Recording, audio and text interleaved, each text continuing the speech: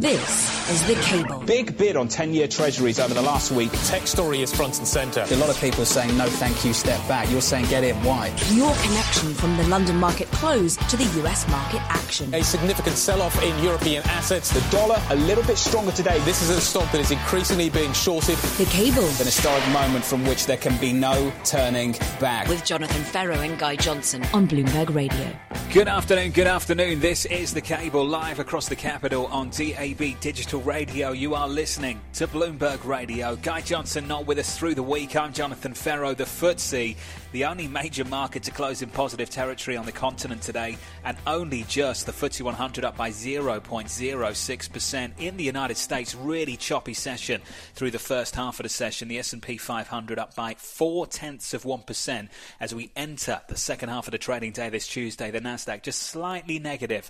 IT underperforming to start the week, and a little bit of negative follow-through into the Tuesday session. The Nasdaq off by 0.15%. A ton of earnings as we kick things off big time for Q2 results here in the United States. A little bit more on that in just a moment. Just going through a series of press releases from some big companies here in America over the last couple of hours, and three quotes have really jumped out to me. I'll start with one from JP Morgan CEO Jamie Dimon, who said the following: "This is not a normal recession. The recessionary part of this you're going to see down the road. You will see the effect of this recession. You're just not going to see it right away because of all the stimulus." This was the take from the Wells Fargo CEO Charlie Scharf, who said, "Our view of the length and severity of the economic downturn has deteriorated considerably from the assumptions used last quarter, and we have to turn from banks to airlines as well, because it was a whole host of companies offering some pretty uncertain guidance going forward." This from the Delta CEO Ed Bastian, who said demand growth has largely stalled. It was growing at a pretty nice clip through June. The virus, unfortunately, was also growing. If you were looking for guidance, you're not getting positive guidance from some of the big companies on this side of the Atlantic. Let's touch base with Michael Regan, shall we? Senior editor and lead blogger for Markets Live. Michael, fantastic to catch up with you, sir. Your take on the earnings that we've got stateside through this Tuesday. Well, yeah, John, I agree completely that the banks are not really giving a rosy outlook for the near future, for the second half of the year. I mean, just the number that popped out at me is between J.P. Morgan, Citigroup, and Wells Fargo. They set aside about $28 billion for loan loss provisions in the quarter. I mean, that is a massive number, compares only really to the financial crisis of 2008, and sort of shows you exactly the environment they're girding for, which is, you know, as Jamie Dimon said, the initial downturn of the economy is one thing, but it sort of, you know, has a ripple effect that takes a while to feed through the system. I was looking at Chapter 11 bankruptcies in the last financial crisis. They didn't reach a peak until the middle of 2009. So in other words, at the end of the recession, when it looked like things were beginning to pick up, is when sort of the credit situation was the absolute worst as far as Chapter 11 filings. So, you know, for the financial system as a whole, we're not out of the woods. There's a lot of shoes left to drop from this recession for sure. What I thought was really interesting about what Jamie Dimon has got to say is something I was already thinking about this morning, that what we've seen for a lot of these banks is they have really benefited from consumers who have still been able to get access to capital even though they might be out of a job. With the checks that were sent out to Americans several months ago, Mike, on top of the enhanced unemployment benefits as well. Is that what Jamie Dimon is getting at here? That we've seen this huge offset to a shock to income, that we haven't quite felt the pain in the way that he thinks we might in the coming months? Yeah, I think that safety net from the government was obviously hugely important and sort of masked how serious the economic damage was as far as unemployment and sort of the lack of confidence and the lack of sort of the instinct to spend like people normally do. That said, you know, we're staring at the expiration of that supplemental uninsurance payments from the federal government, $600 a week. That's set to expire at the end of this month. And there's quite a few other stimulus measures that will expire after that, you know, from the prohibition on the foreclosure of homes owned by people with sort of U.S. government-backed mortgages, and on and on and on. You know, the mortgage forbearance program itself lasts a little bit longer. But a lot of this stuff is starting to roll off of the books as far as programs that were meant to help the U.S. consumer. And there's just not a lot of time left in the summer for the Senate and the House to really hammer out sort of the next stage. I think the stock market had priced in the notion that there would be another batch of stimulus without really getting into details what it would be. You know, there was this sort of bipartisanship at the onset of this crisis that allowed the stimulus measures that we've seen to be passed rather dramatically fast compared to how slow Washington, D.C. normally works. I'm not sure how easy it's going to be this time, considering the election is coming up in November. And there appears to be, from all the reporting I'm reading out of D.C., a lot of disagreement on what this next batch of stimulus will look like for consumers and corporations. Mike, let's just build on that. Is the election in November a risk or an incentive to actually get something done for both sides? Do you really want to be seen as the party going into this election that refused more aid for the American economy at a time like this? Well, it's an interesting where the battle lines are being drawn. I remember the Democrats in the House did come up with another stimulus plan that I think was like $3 trillion worth, which was instantly rejected by the Republicans in the Senate. Now they seem to be drawing a line at a $1 trillion cap. It sounds like the White House doesn't want anything that comes to be more than $1 trillion. Perhaps, just from the sake of appearances, that will make it sound like the economy is not in such great shape. So, Democrats want to do more than that. So there is an agreement that more needs to be done. The question is, will the posturing on either side, who will win sort of that gamemanship and that political messaging about what is actually needed and what they can agree on? I imagine when pushed against the wall, something will be agreed upon that will sort of prop up the markets. But the question is, can we see some turbulence, some volatility in the markets between now and that point? Will it actually be the market sort of forcing the politicians' hands to come together when it looks like, this rebound that we've seen in markets is starting to crack?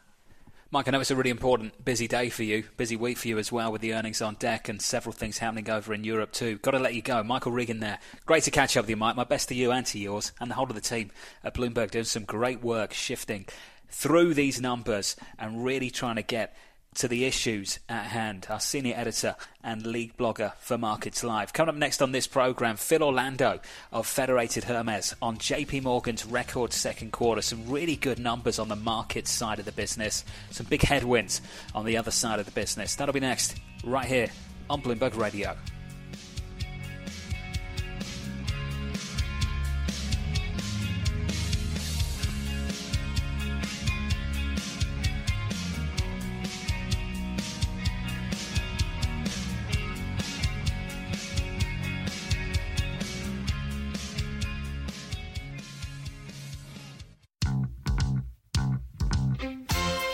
This is The Cable with Jonathan Ferro and Guy Johnson on Bloomberg Radio.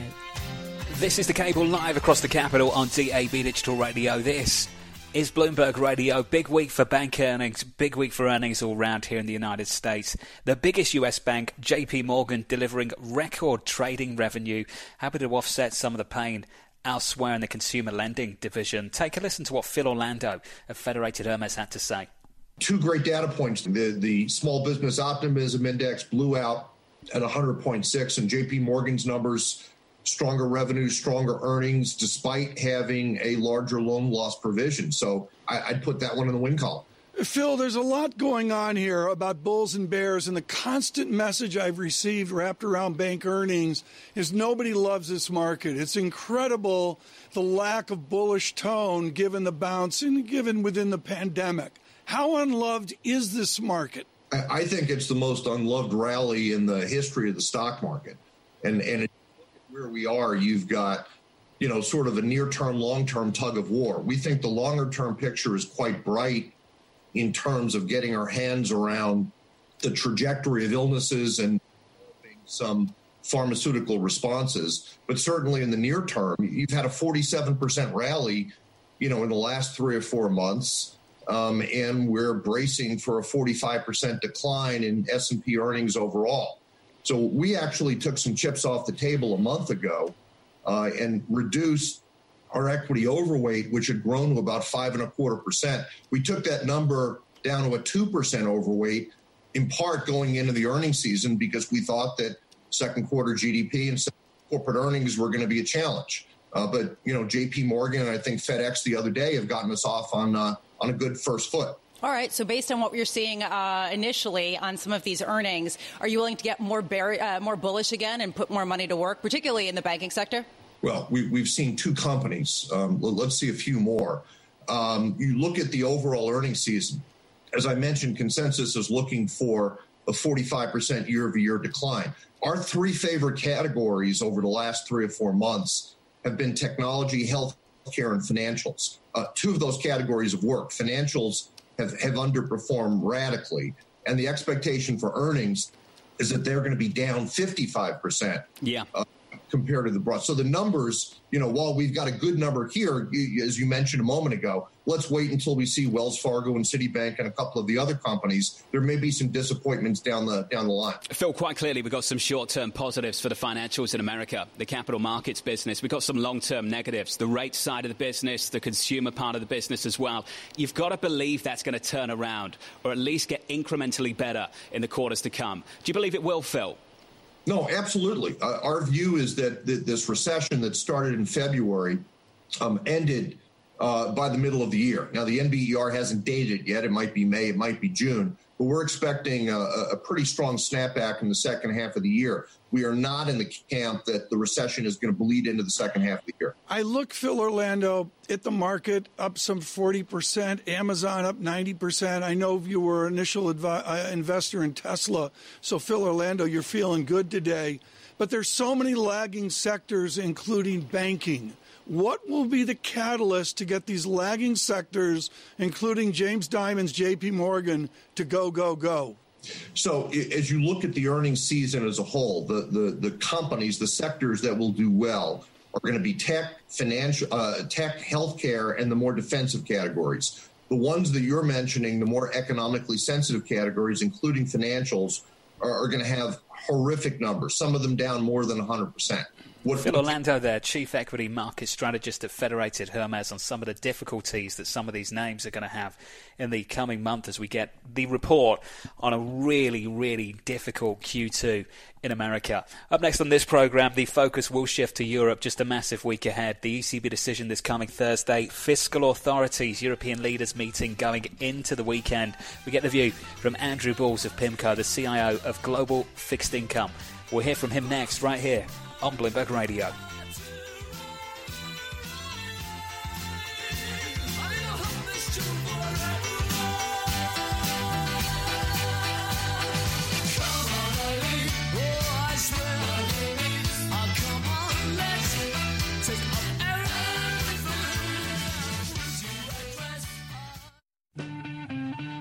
This is The Cable with Jonathan Ferro and Guy Johnson on Bloomberg Radio.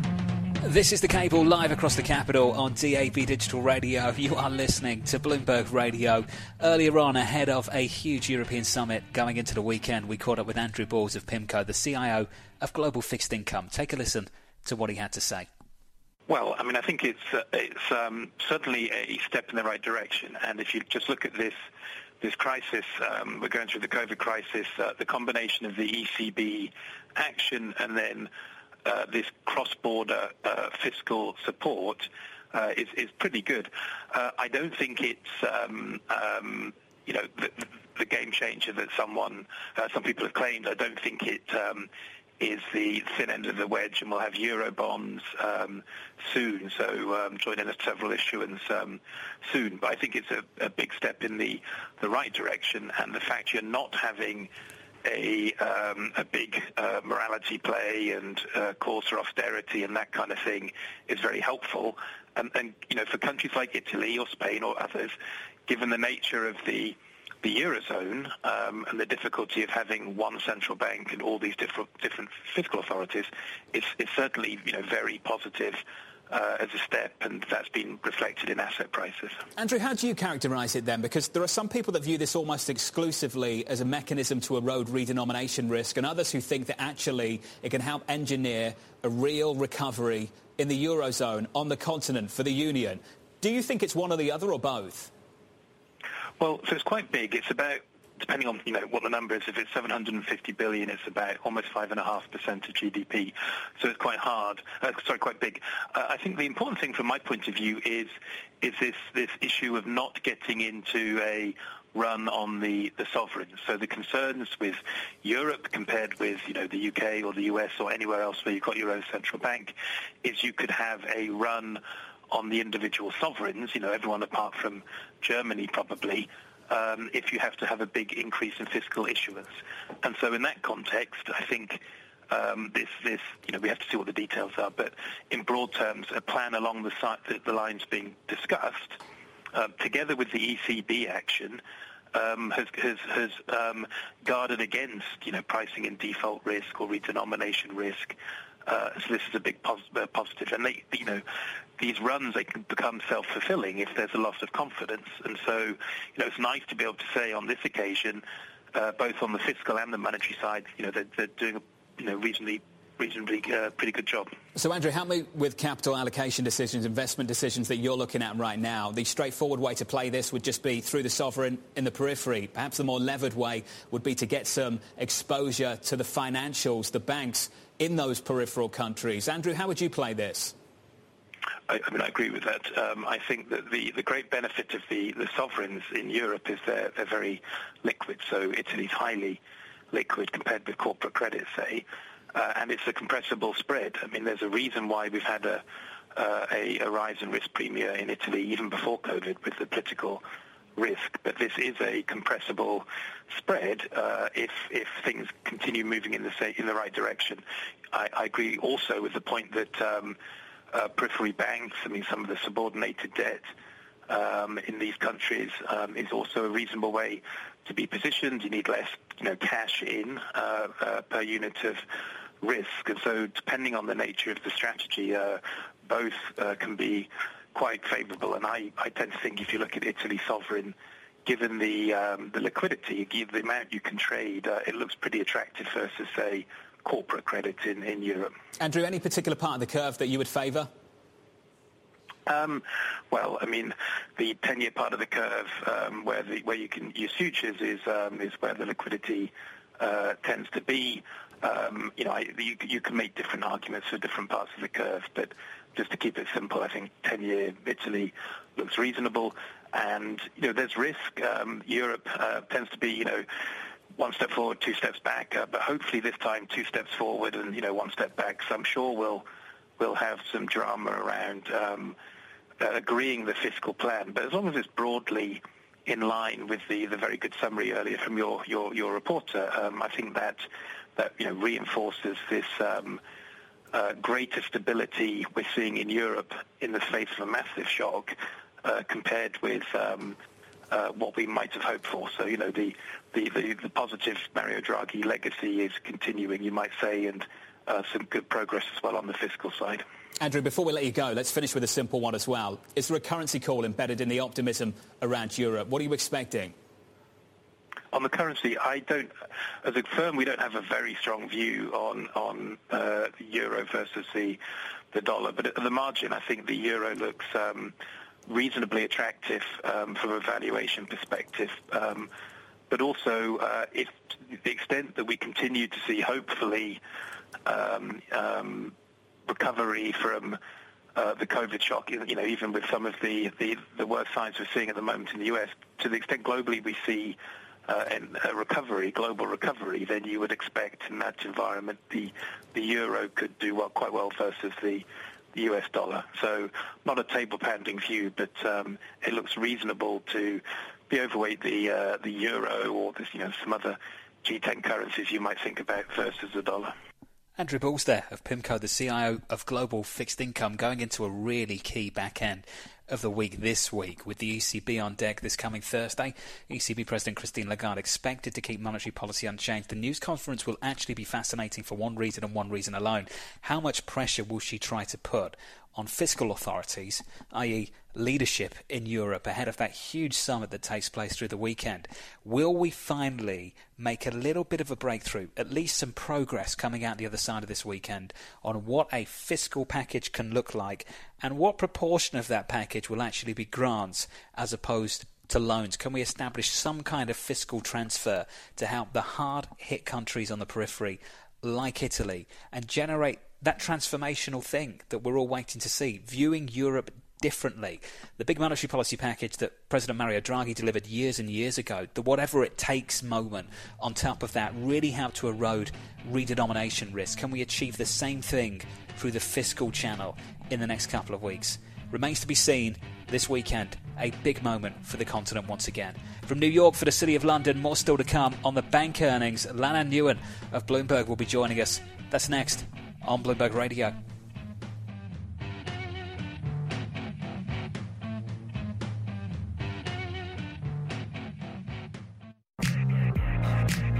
This is The Cable with Jonathan Ferro and Guy Johnson on Bloomberg Radio. This is The Cable live across the capital on DAB Digital Radio. This is Bloomberg Radio. Guy Johnson not with us this week. He's working on a different shift, so he's left me on my own. I'm Jonathan Ferro. At the close today, the FTSE 100 positive by 0.06%.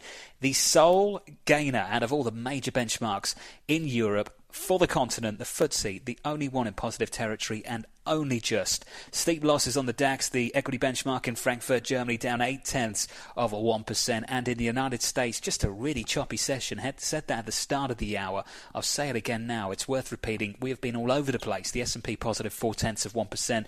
The Nasdaq was deeply negative. It now comes back and it's negative just 0.06%. Interesting day with a lot of financial earnings to get through. We'll do that in just a moment. Later in the week, the attention will shift to big tech with Netflix, then Amazon, then Apple, to close out the month of July. So a big month ahead of us with a lot on Europe in between. Equally lucky to get Lananh Nguyen to drop by and catch up with us sometimes as well, and she does that today off the back of some financial earnings. Wells Fargo very much in focus. That stock down hard, off by 4.89%. This was the quote that I think everyone picked up on from Wells Fargo CEO Charlie Scharf. Lananh, our view of the length and severity of the economic downturn has deteriorated considerably from the assumptions used last quarter, and I guess that is why this dividend gets cut, and cut a whole lot more than many people expected. Bingo, Jonathan. That is exactly right. I think, the banks all kind of chimed in and echoed that sentiment today, saying that the outlook is even worse than we expected. And that's significant because we were already expecting the banks to sort of manage expectations this quarter. Everyone had already said that 2Q was going to be the most ugly and brutal. And then to get the guidance that comes even further on the downside of that is the concern. So, the banks have stashed away $28 billion so far for bad loans, and that doesn't include Bank of America, which is the second largest bank and will report on Thursday. So we are seeing some very, very big numbers for loan loss provisions right now, which is not a good sign. Can you help us understand just exactly what is going on? I thought Q1 was it, the kitchen sink, and Q2 feels like it's even worse looking out. What's going on, Lananh? I think Q1 was the kitchen sink in terms of panic and bad sentiment, and obviously the stock market reacted to that. But Q2 is the first quarter where we see full data. We see an entire quarter's worth of activities. We can see exactly how the pandemic is playing out. Remember, Q1, pandemic only really started in the final month of that quarter, and so there wasn't a full picture, whereas now we have a fuller picture. We have more economic data, more GDP and unemployment data to kind of base this viewpoint on. So the banks are coming from a much more informed position now, and so if they're guiding to the downside based on that information, it doesn't look good for the rest of the year. The key metric for Brian Moynihan and Bank of America coming up later this week. What are you looking for, Lananh? I'm looking for more of the same, Jonathan, to be honest. I think the consumer divisions have all done pretty poorly this week, and the Wall Street divisions have done really, really well. Trading has been very good across the street, but that has not been enough to sort of offset this negative tone that we're seeing from the consumers, because eventually, you can have a couple of, blockbuster quarters on the trading desk, but if the whole economy starts to sour, then that's eventually going to trickle through to trading as well. So I think we're going to see more of the same from the other banks that are reporting this week. Goldman and Morgan Stanley may do a bit better because they lean harder on the Wall Street side of the bank, but Bank of America is not immune to the same factors that the other consumer banks have flagged today. Earnings from Bank of America coming up this Thursday, I believe, together with Morgan Stanley. Tomorrow, we'll hear from Goldman Sachs. Lananh, always fortunate to get your thoughts on this programme. Thanks for giving us some of your precious time. We appreciate it. It's valuable. Lananh Nguyen there of Bloomberg on the latest financial results. Much more still to come on this programme. Reaction to the earnings that we're getting this morning and looking out through the rest of this week as well. From New York for the City of London, thank you for choosing Bloomberg Radio. This is The Cable.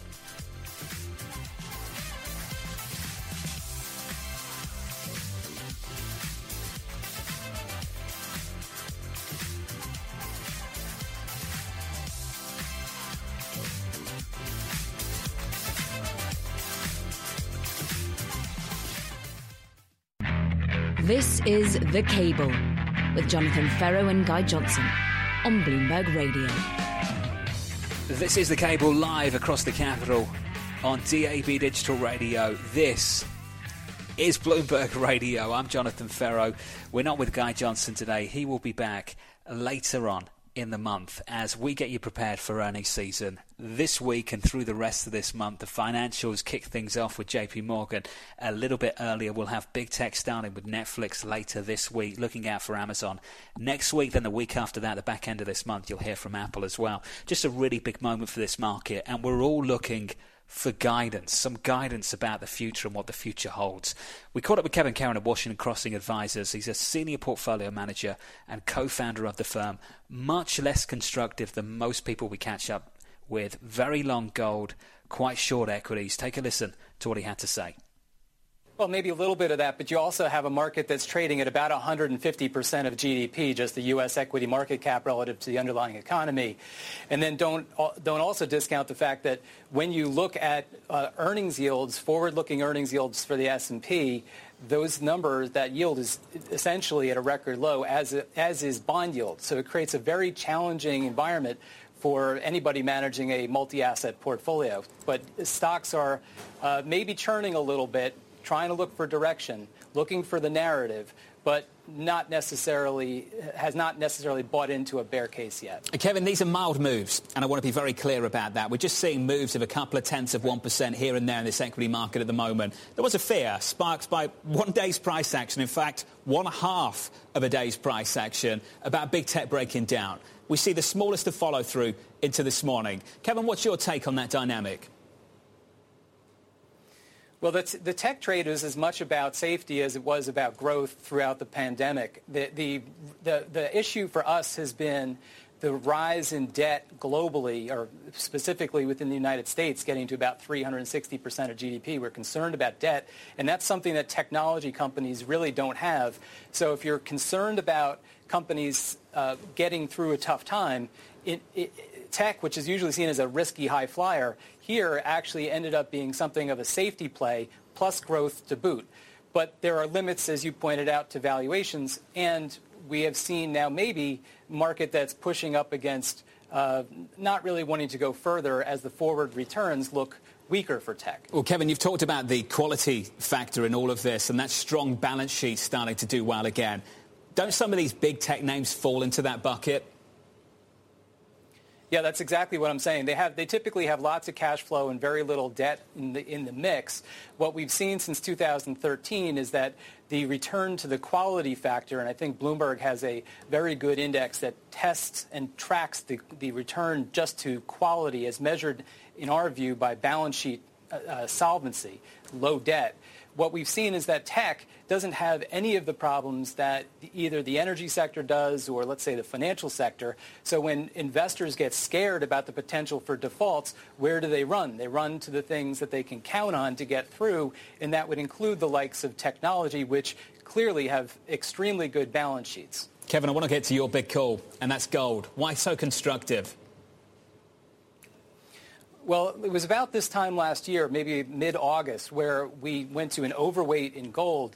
Essentially, what we see are several different exogenous events now unfolding. Last year, the thing that we were concerned about was rising tension regarding trade, which led us coupled with the fact that gold really had gone nowhere for a while, to become more constructive.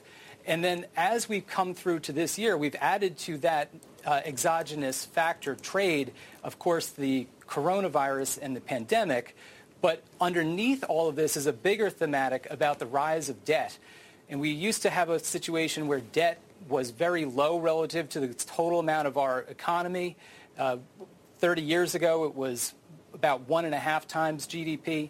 And now it's risen total debt, private and public, to about 360% of GDP, which means lower growth going forward, less flexibility, and we don't have anywhere near the number of AAA-rated credits out there as we used to. So we're just concerned at Washington Crossing that at some point there's going to be a reckoning, and we want to make sure that we own companies that have very low debt in the balance sheets. Kevin Curran there of Washington Crossing Advisors. Up next, George Rusnak of Wells Fargo.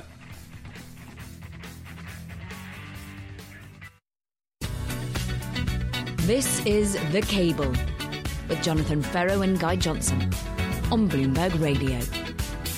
This is The Cable, live across the capital on DAB Digital Radio. This is Bloomberg Radio. Guy Johnson not with us this week. I believe he might be out next week as well. He's taken a little break from the programme. He'll be back with us soon towards the end of the month. The FTSE closing positive in today's session, up by 0.06%. The only major index on the continent to close in positive territory, and only just. In the United States, in the second half of the session, we pick up a little bit on the S&P 500, up around about 0.5%. Earlier on today, we caught up with George Rusnak of Wells Fargo, the head of global fixed income, and talked to him about the possibility that 10-year Treasury yields could come down towards the policy rate. Take a listen to what he had to say.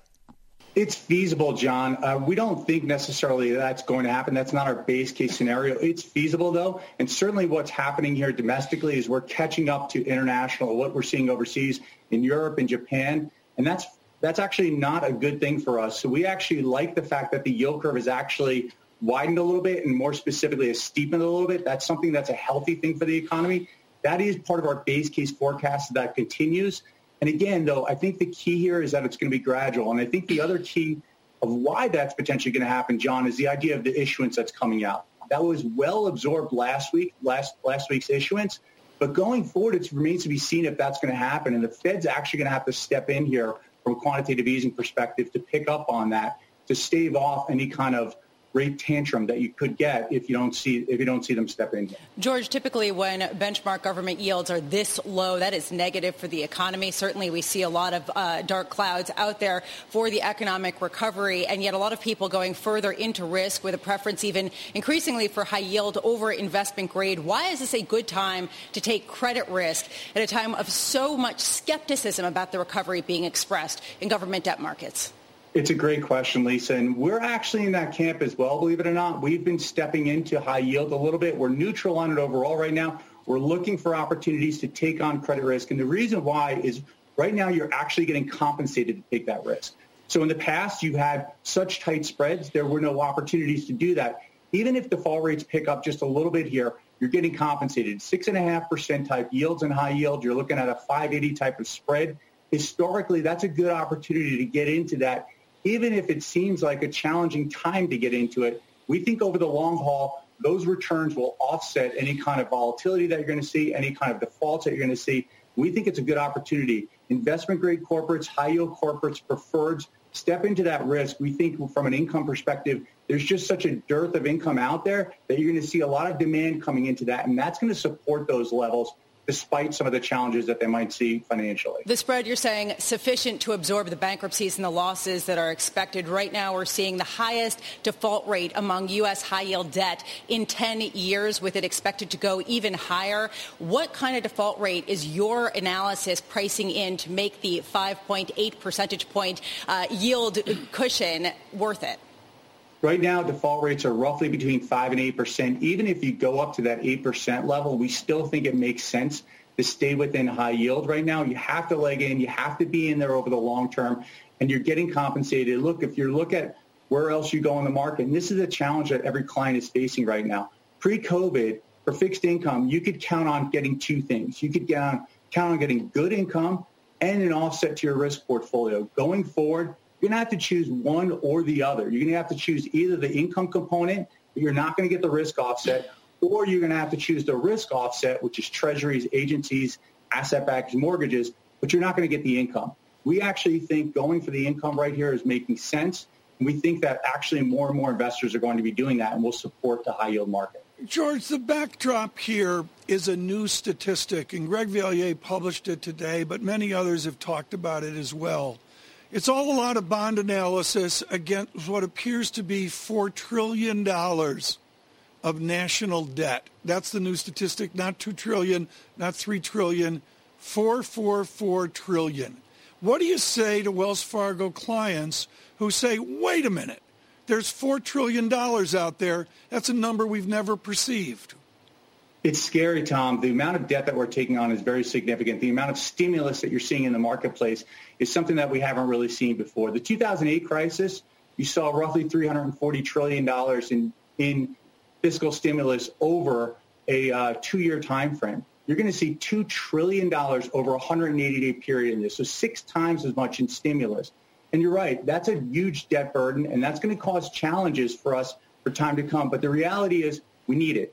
We need it right now. When you stop the economy, when you slow it down as significantly as you do, and you have the pandemic, this is the time to be adding the fiscal stimulus. So we're doing the right thing, both on the fiscal side and the monetary side. It's scary over the long term, but for the short term, we really need that to jumpstart the economy.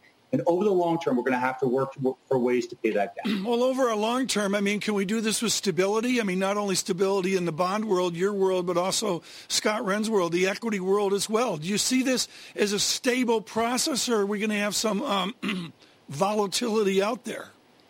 Yeah, we do think more of the volatility. Again, resilience is one of the key themes that we've talked about. Yeah, that's what we've talked about over both over our mid-year, and the idea that, yes, there's a path back, but that path might be quite a bumpy one. And so you're going to see that within the stock market. Obviously, though, we do still see sort of a neutral positioning. We're slightly favored towards equities. We do think there's some good growth out there. Yeah. And are roughly forecasting about a 3% growth between now and year end. George, I've got to wrap up this conversation with a question that basically addressed the only thing that I think people like Lisa Abramowitz, Michael McKee and Molly Smith would be following, which is waste management. 2024 debt bought by the Federal Reserve, $3 million worth at about 105 cents on the dollar. It's just been redeemed at 101 cents. That's a loss for the Federal Reserve. Do central bank losses matter?